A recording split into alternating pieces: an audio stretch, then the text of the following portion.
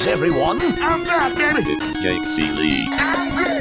Everybody else sucks. Oh, Oh, no. It's every nightmare I've ever had. Excuse me? It's time to check the link. Pretty crazy, huh? But it doesn't matter because none of this has anything to do with the show. You know what?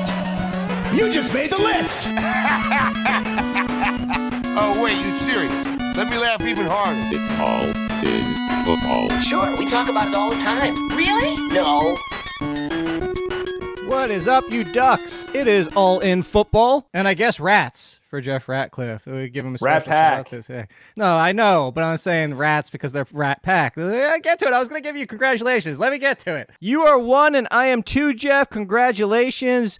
It is the definitive, most accurate fantasy football show in all of America, in all the lands, in all the world, in all the universes. That is us. Congratulations once again, Jeff. You can't get better than 1 and 2, so we can call ourselves the best, most accurate fantasy football podcast in all of the world. Before we get to the quarterbacks, before we do all the running backs and wide receivers like we normally do, I want to talk about this. Kyler Murray. If you have Kyler Murray, you've had to replace him the past 2 weeks. But if you also had Kyler Murray up until that point, you're probably not rostering a second quarterback because we talk about that all the time. You have a top 5, top 6, 7 maybe quarterback. Don't waste your time with the second one until we get past the buys and the trade deadline, and now you're just like, okay, I don't want to have to chase, if I have to go after Zach Wilson for my championship game. But right now, are you out there thinking you need another backup plan this week for Kyler Murray? He practiced today. And I say this to say, even if he's out there, are you concerned that we might see like Russell Wilson last week where they forced him out there to try to win the game, but for us in fantasy, might not be the best decision? Yes, I would have a backup plan in place, and there are some options we're going to get into later on in the show, but I also would take this opportunity to write this down in permanent ink or on something that you are going to see in August next year. Don't draft a quarterback early. Seriously, how many times do we have to say this? The draft capital that you expended on Kyler Murray could have been an RB, probably would have been hopefully a wide receiver, though, in that range of the draft. And if you are loaded up at wide receiver right now, you are doing well for yourself because every week there are guys like Ramondre Stevenson, A.J. Dillon, guys coming out of the woodwork at running back who can put up top 10 fantasy weeks. Doesn't happen as often at wide receiver. And at quarterback, man, if you're in a one quarterback league, heck, you could pick up some of these guys we'll talk about later on and be just fine and get by. So keep that in mind if you do have Kyler and you didn't happen to trade for him this year. How far down the waiver options would you have to go before you picked up Jordan Howard? Oh, not far. Okay. Not far. I love Jordan Howard. I love him. He is the running back that will not go away. Peyton Barber. I love him. I'm pretty sure Peyton Barber and Jordan Howard haven't been seen on the field at the same time, like the same week. I'm pretty sure it's the same guy. They just keep switching teams. Oh my God, is it? Think about it. Like Peyton Barber, That's Jordan true. Howard wasn't around, and now Peyton Barber's not on the field and Jordan Howard is. It's like, I'm just saying, if somebody get a picture of them in the same place at the same time, I don't know. That is funny. Well, so I wouldn't have to go far for Jordan Howard. I think because of what we know about Miles Sanders, and I understand that you and Meanie were all like, Boston Scott. I really liked Kenny Gainwell in this, and poo-poo on me. That was a very poor take on my side. We were like 1%. Nobody was listening to us. Just saying, but you never know. Next week could be the Kenny Gainwell and Jordan Howard, or it could be Kenny Gainwell and Boston Scott. It's just, you don't really know. However, I do like what Jordan Howard is able to do. He literally got up off the couch, also known as the practice squad, and scored 2 touchdowns, like on 12 carries. I was okay. Get it done. Sure.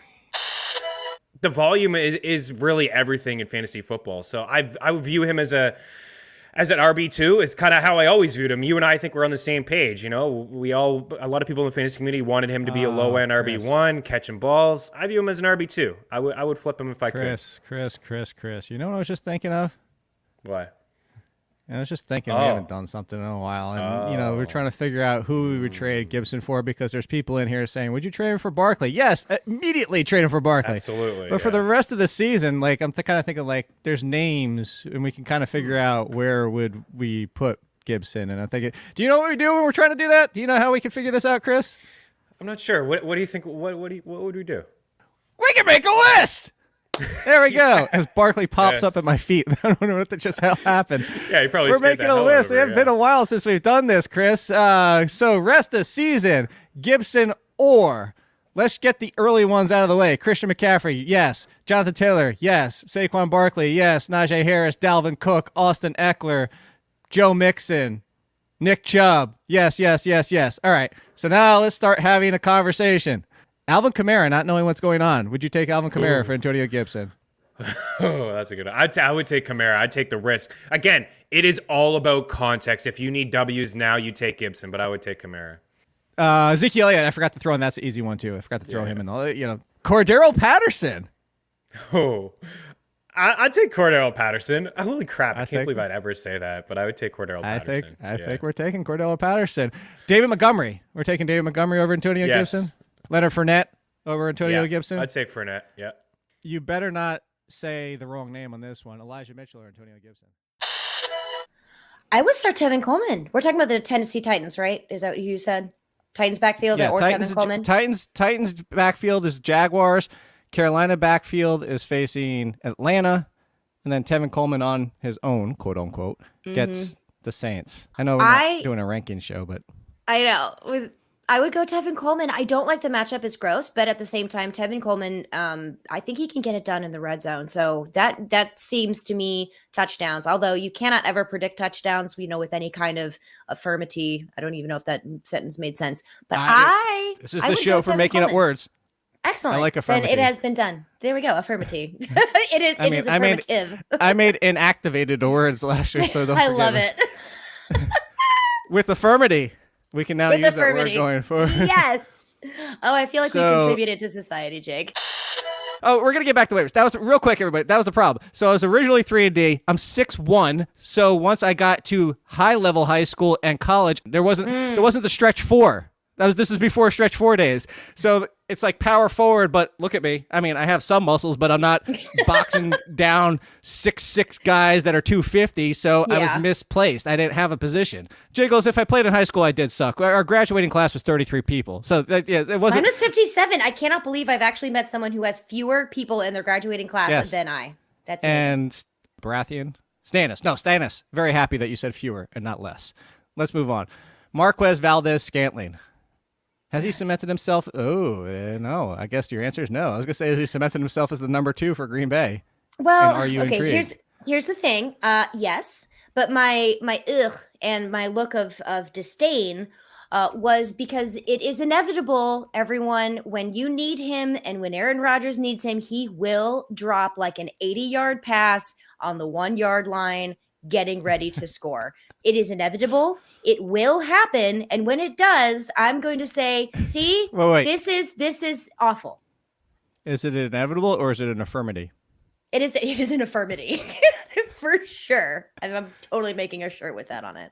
It's done. Bring back. It's affirmative. Bring back affirmative. Are you trying to buy low on Jonathan Taylor, or do you think this is a situation we're going to be frustrated with for the entire year? If we don't learn from the past, we are destined to repeat it. Last year, how frustrated were we in the beginning of the season? And things did turn around down the stretch. He was helped by a favorable schedule. He still does face some of those teams this year. He still faces Houston and Jacksonville plenty. And we're worried because he didn't score fantasy points. But we also have a game where he averaged 6.2 yards per carry. Now, granted, it was only 10 carries. But I'm not worried about Jonathan Taylor. I still believe in the talent and the opportunity. And Nyheim Hines, for what it's worth as a passing down back, he's not going to be an early down runner. They are so confident in Jonathan Taylor that they're going to get Marlon Mack out. And your answer for every Marlon Mack question is no. Don't do it. No. I know you know his name. I know you might like him for what he did maybe 2 or 3 years ago. But no. Not at this point. I don't even care where he's traded to, if he's even traded. Here's the only scenario. You are in a trade-happy league, and then you pick up Mack and immediately flip him because somebody like this might be in your league who said to me in the comments, they said, I should go grab Mack, right? Worst case scenario, he's split snaps wherever he's traded to. I said, no, that's best case scenario. Like, let's be real about Marlon Mack and what we're trading for here. So, like, that perception, maybe that's the only reason why, is you flip him to a trade. You know, it's interesting. Let's have a quick debate here and move on. I have the most concern for Hockenson because of the concern of Hockenson that we had going. It's funny. I have 3 Ducks, but if you were with me, it's one duck. Similar to what you're making the argument for. Mm-hmm. Like if you're with me from day one, I said his concern is everybody's going to blanket him.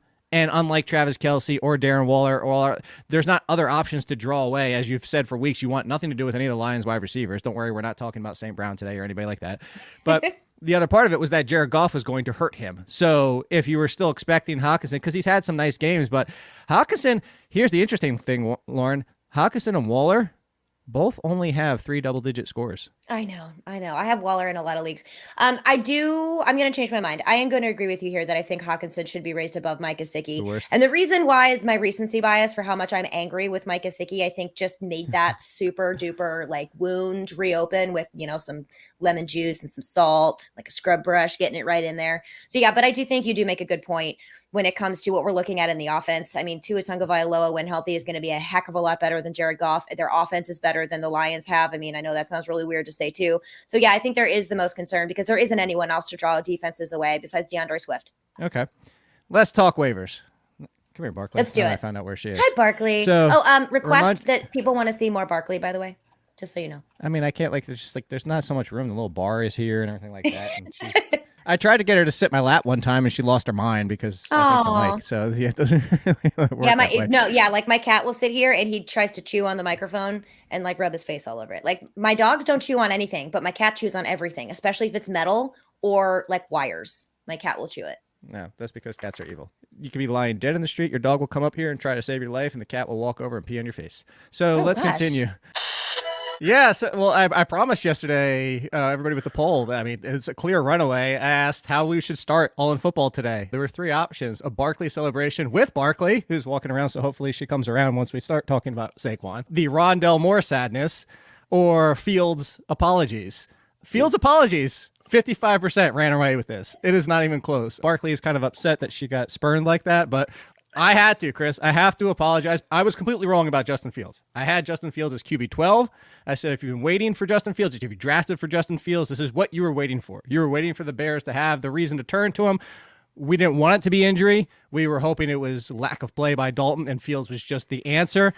The problem was he wasn't an answer. He wasn't an answer at all. And there's 2 parts of it here. So, I want to apologize because I said, again, everybody should start him as a QB1. I had him 1 spot in front of Daniel Jones. Not that Daniel Jones had an amazing day, but when I say QB1 means start him. I admittedly said 1,000 times in the rankings, he has the lowest floor of anybody inside the top 15.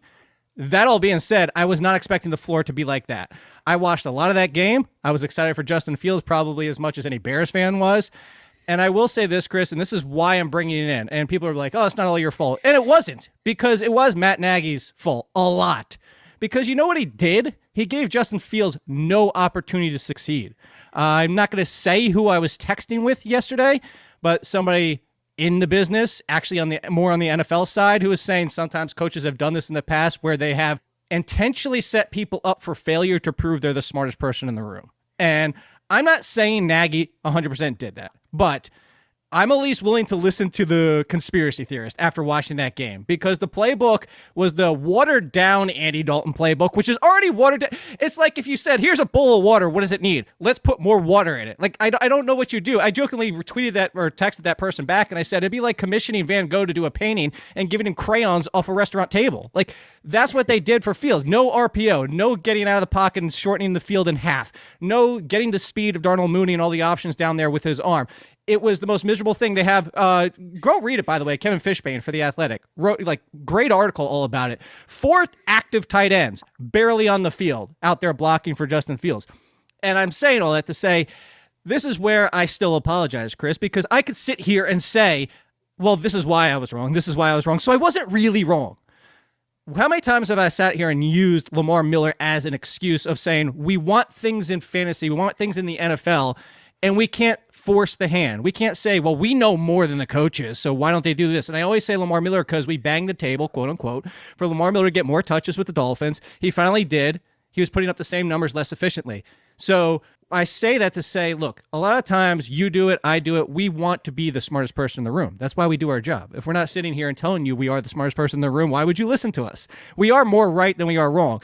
But I say I got hung up in one of the things I tell people not to do, and I did it. And admittedly, if people want to give me a pass, I don't care. I'm saying I was wrong. I sat here and said, there's no way Justin Fields can't succeed at least with 50, 60 rushing yards. You saw one of the bets I put in. I put Justin Fields to score a touchdown on his legs because I think he was going to be running yesterday.